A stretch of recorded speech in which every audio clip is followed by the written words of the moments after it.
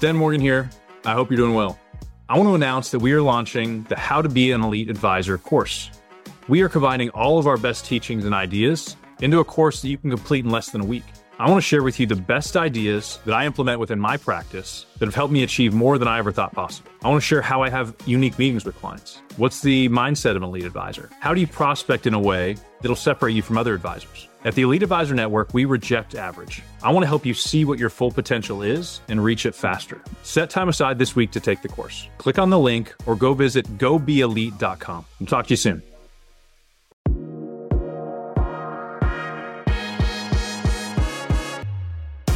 We are back. I'm here with my buddy Andy. This is Becoming an Elite Financial Advisor. And today we're going to talk about power phrases. Power phrases sounds a lot like powerlifting. My son's starting to get into lifting. His YouTube history is full of men, very strong men, and I'm like, dude, are you going to get swole? Is that what they say when you get big? That's after workout swole. So we're going to teach you how to use power phrases, and the power of the power phrase is one that you've figured these out over time. Like these are just phrases that you're like, wow, that landed really well. Yep.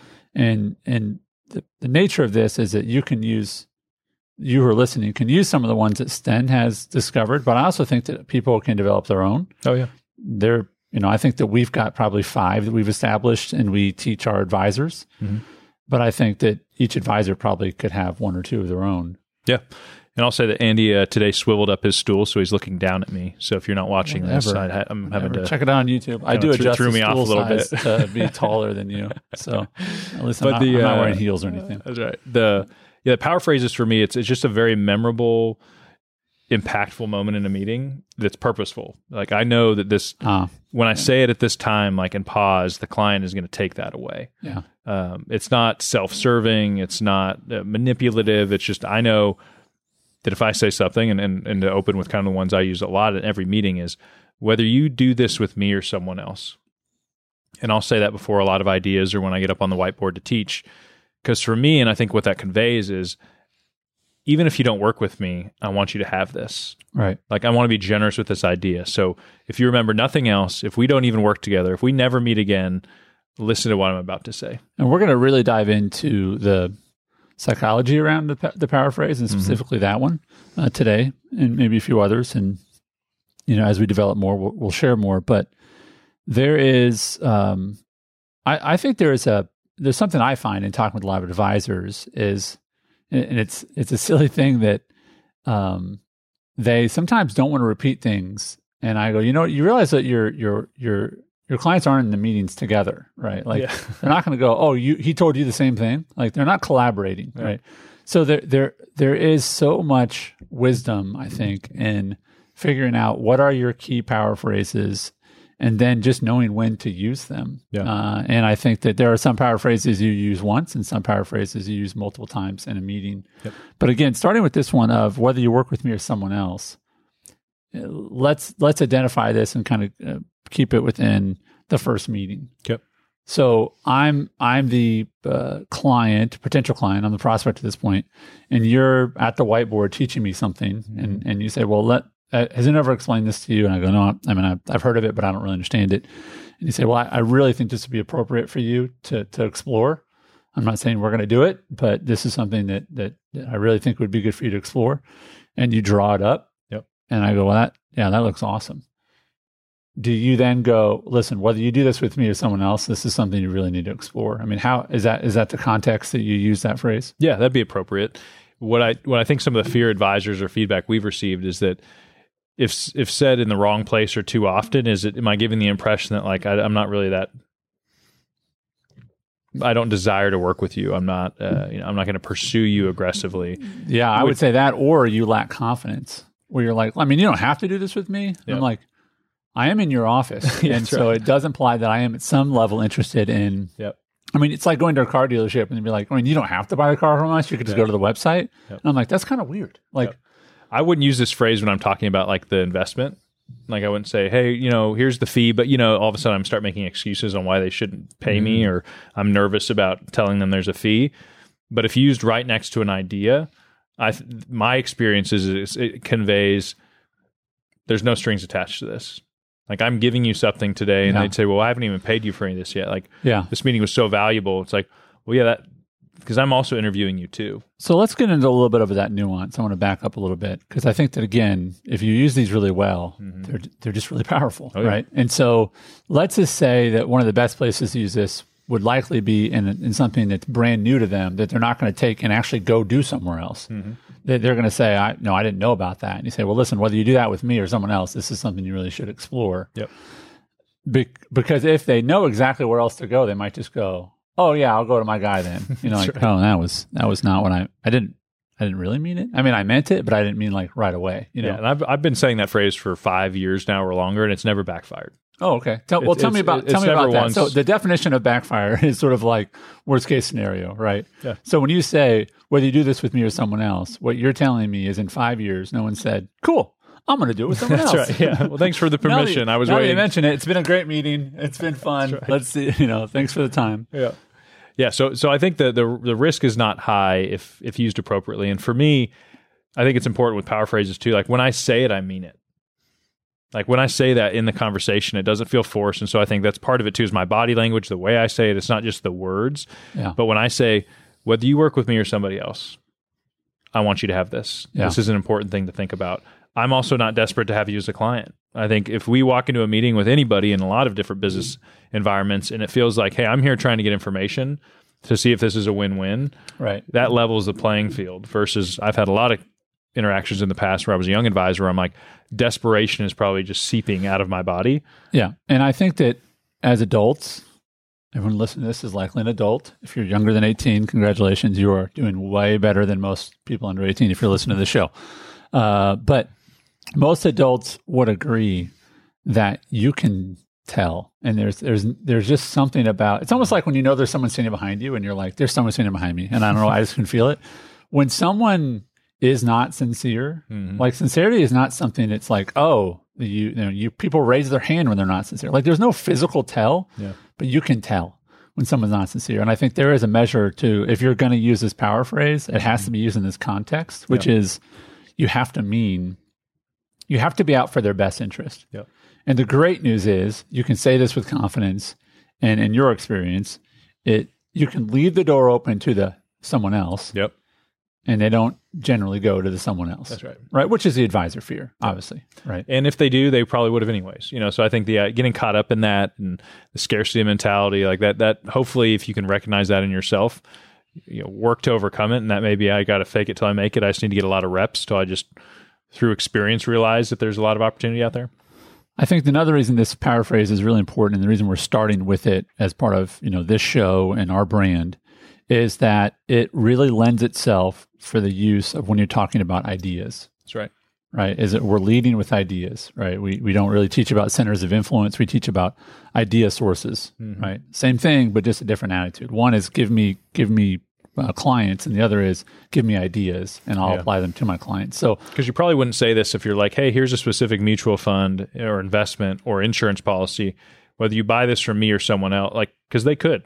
Yeah. Like they can go get that from a bunch of people. There's nothing unique, a value add. You're like, you have a problem, here's a solution or a product to sell.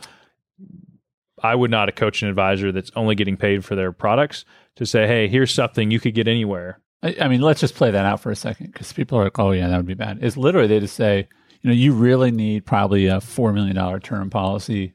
And, whether you do that with me or you just go online to soandso.com and type it in and find a better rate than I have, whatever you want to do, but you should do that. Like they'll go, oh, cool. And they're just like, right. We're not saying that. What we are saying was in this sort of, again, the context of this is an idea. And they're like, wow, I didn't know about that. I didn't fully understand it. And you say, listen, whether you do that with me or someone else, that's really something you should explore. Yep. And again, I think that we're not trying to be reckless. A lot of people are too cautious. Some people are reckless. We're not saying you promise the outcome. That's why you say, yeah, you should explore that. That's right. Versus like, you have to do this, or I guarantee, or whatever. It's like, let's just talk about that. Yep. Whether it's with us or someone else. One other way I've heard some advisors say this, and I would just say that it comes off to me, Sten, and you can tell me differently. It comes off to me really poorly, is when advisors say, you'd be a fool to do this with anyone else. They sort of do this like, I've heard an advisor once say, you'd be stupid if you worked with someone else other than me. Hmm. And while I appreciate to some degree the level of confidence they have, right? I mean, like I remember famous story about Peyton Manning, big Colts fan. I grew up in Indianapolis. But famous story about Peyton Manning is he said, like, you don't have to pick me, but if you don't, I'm gonna crush you. Nice. Like every time we play you, I'm going to crush you. And it's that same sort of like confidence. But I think that could be unhealthy as like, you have to do this with me. And I think that sort of says desperation. And there's a level of like a lack of humility versus I think your method generally works. And the method of, a lot of advisors that we're coaching now is they're like, we just said you can do it with us or someone else, but you need to do this. And what it entered into the room, what just came into the room was almost this third party of like goodwill versus like a salesman, right? And that's where we teach, be a teacher, be an expert, right? Be a facilitator, be a coach. But the last thing you're going to do is be the salesperson. That's right. And the awesome part about that is it's much easier to be a salesperson when you're those other things first. Oh, yeah. Right.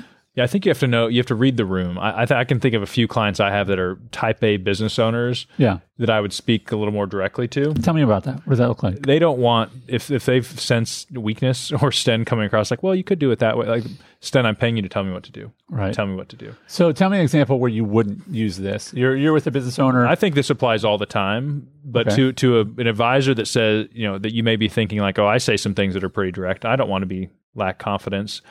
More often than not, the person in the room is at a disadvantage to you. Yeah. They're coming in questioning their choices.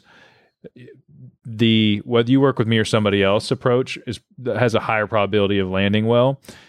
Probably doesn't offend even a type A personality, but if you come out too hot and you're talking to somebody like, you need to do this tomorrow, and if you don't, you'd be silly. Right.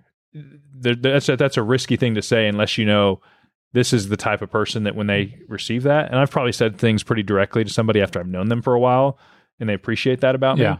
But in a first meeting, if that's the context we're talking in, you need to go in saying open-handed, I'm here to be generous and creative and give you a different experience, but I'm not coming in hot yet, assuming or imposing my will on you. Yeah, because I think early in the relationship, that's a pretty risky thing to do. And I appreciate what you just did there. And if you're watching us on YouTube, you can see it. But, the difference between, and I've seen this before, is the difference of I'm going to offer something to someone. And if you can't see, I've got sort of palms up and I'm pushing it. Like there's a way of offering someone that, which is I'm going to push this idea on you. And then there's literally both your hands are palms up and you're just saying, here's an idea, and you're presenting it to them. And one creates pressure, and the other is I'm offering this. This isn't. And what I would say is that unless you have that defined relationship, then you need to have palms up and just say, hey, I'm going to offer this idea to you, and then we can explore it together. Do you find yourself using some of those other words, Stan? Like we can talk about that later, because you don't want to get too prescriptive too early.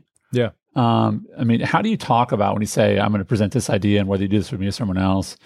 I think this is one of the superpowers you have within just running a great meeting. How do you make it so they're excited about the planning? Because you kind of like say, well, okay, there's an idea and there's another idea. There's an idea. Do you say, we'll explore that? Are those the kind of words, or we'll look into that? What are the kind of words you use around that? Yeah, I'd usually, if somebody say, well, what does that look like for me? Well, that's a great question. That's something we dive into together during the process. Right. That is something you do. That is something you do. Because they'll say like, well, should I do that? And you're like, well, that's something. And again, this is nuance. Pay attention, okay? Those who are listening, is someone asks a question about that, they say, well, that's something we would explore. That's something that we would get into. Because I do think that it's not appropriate to go, okay, let's stop and for the next 60 minutes dive into that one thing. That's right. Because what you want to do in that first meeting is really overwhelm them with value and ideas, and show them sort of the breadth of your understanding of different topics, right? And as we think about power phrases, I challenge everybody that's listening to think through your typical meeting and almost self-evaluate. Like, are there things you naturally say that you just do out of habit that you don't know are powerful, that you need to say, I need to say that more often, or maybe I need to say that at a different spot of my meeting? One I use at the beginning of meetings is I'll usually ask people early on, what's been your experience with other financial advisors?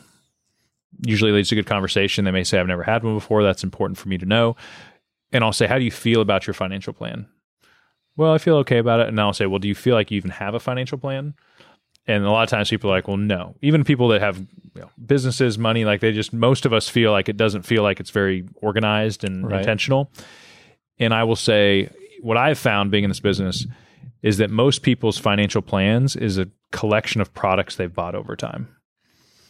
And I say that in almost every meeting because almost every person is like, that's exactly what I have. Does that sound like your situation? And they're probably going to say, yeah, that's... I bought some insurance from this person I met over here, and then I bought some investments, and I had a rollover once, so I put it over with this person. But like, it didn't feel creative, comprehensive. Well, and that's just like saying, hey, there's some wheels, and there's a door, and there's a window. Like, that doesn't make it a car. That's right. Those are just pieces of a car. Like, it has to be more purposeful than that. And what I would say is that, and again, we talk to a lot of advisors, and we say things like, are you charging for, a fee for your advice? And they'll say yes. And we're like, okay, well, what do you charge?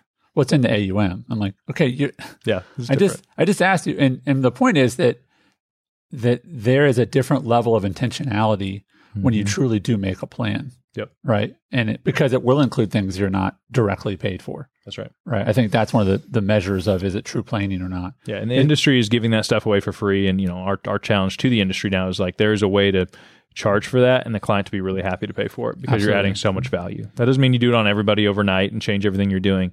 But this is the way of the future. And it requires you to have a different meeting. It requires you, it's not transactional, and it requires you to be able to say things and make an impression. So we'll dive more into power phrases in the future, but think about your meeting. What are things you say that when you say it, they land, that they're memorable? Or is your meeting just kind of a ramble of different products and random cliche comments for our industry, and the client leaves thinking like, I can check the box. I had a meeting with a financial advisor, but I don't even know what's happening next. Yeah. I didn't leave there feeling different. So I would say, let me focus on a couple of things you just said. One of them is I do think that people should feel different in a meeting. I remember, having the same surgery on 2 different feet. Okay, when I was a kid, and the first doctor I went to, there was like 2 years apart from when I had the surgery, and the first doctor said, "This is going to hurt like a lot." So like, sorry, but this is going to hurt a lot. And it was when he was doing the anesthetic. He was putting the needle, and I was like, okay. And it hurt, And the second doctor I went to 2 years later was like, if you feel anything, you need to tell me. And I was like, but they did the same. They actually had the same result, what they were working on my feet. But I was like, why? Like, why did this guy? Why are they so different? Yeah. And the point is, I was like, man, you're just different. Like most doctors are like, well, that's just the way it is. And what I would say is many advisors are like, well, this is just how meetings are. Like they need to know our company history. And we got to go through all these facts in this meeting. Yep. And we got to get through this thing because that's what this is really about. And I got to ask them about this, and I got to get them to see. And it's like, really? Yeah. Like, how's that working for you? Are you really that different than other advisors? And what we find is that if you can start to build some emotional intelligence, which I think is really important, and you can start to key in on some of these phrases, what it produces is a really different kind of experience. And because I will just tell you this, whoever that first doctor was, I would never refer him. Whoever the second was, all day long. Yep. You want to make sure I'm creating a separate kind of experience. Yep. And I would say we work with advisors in their first year of business, and they're already creating a different experience. Yeah. Right.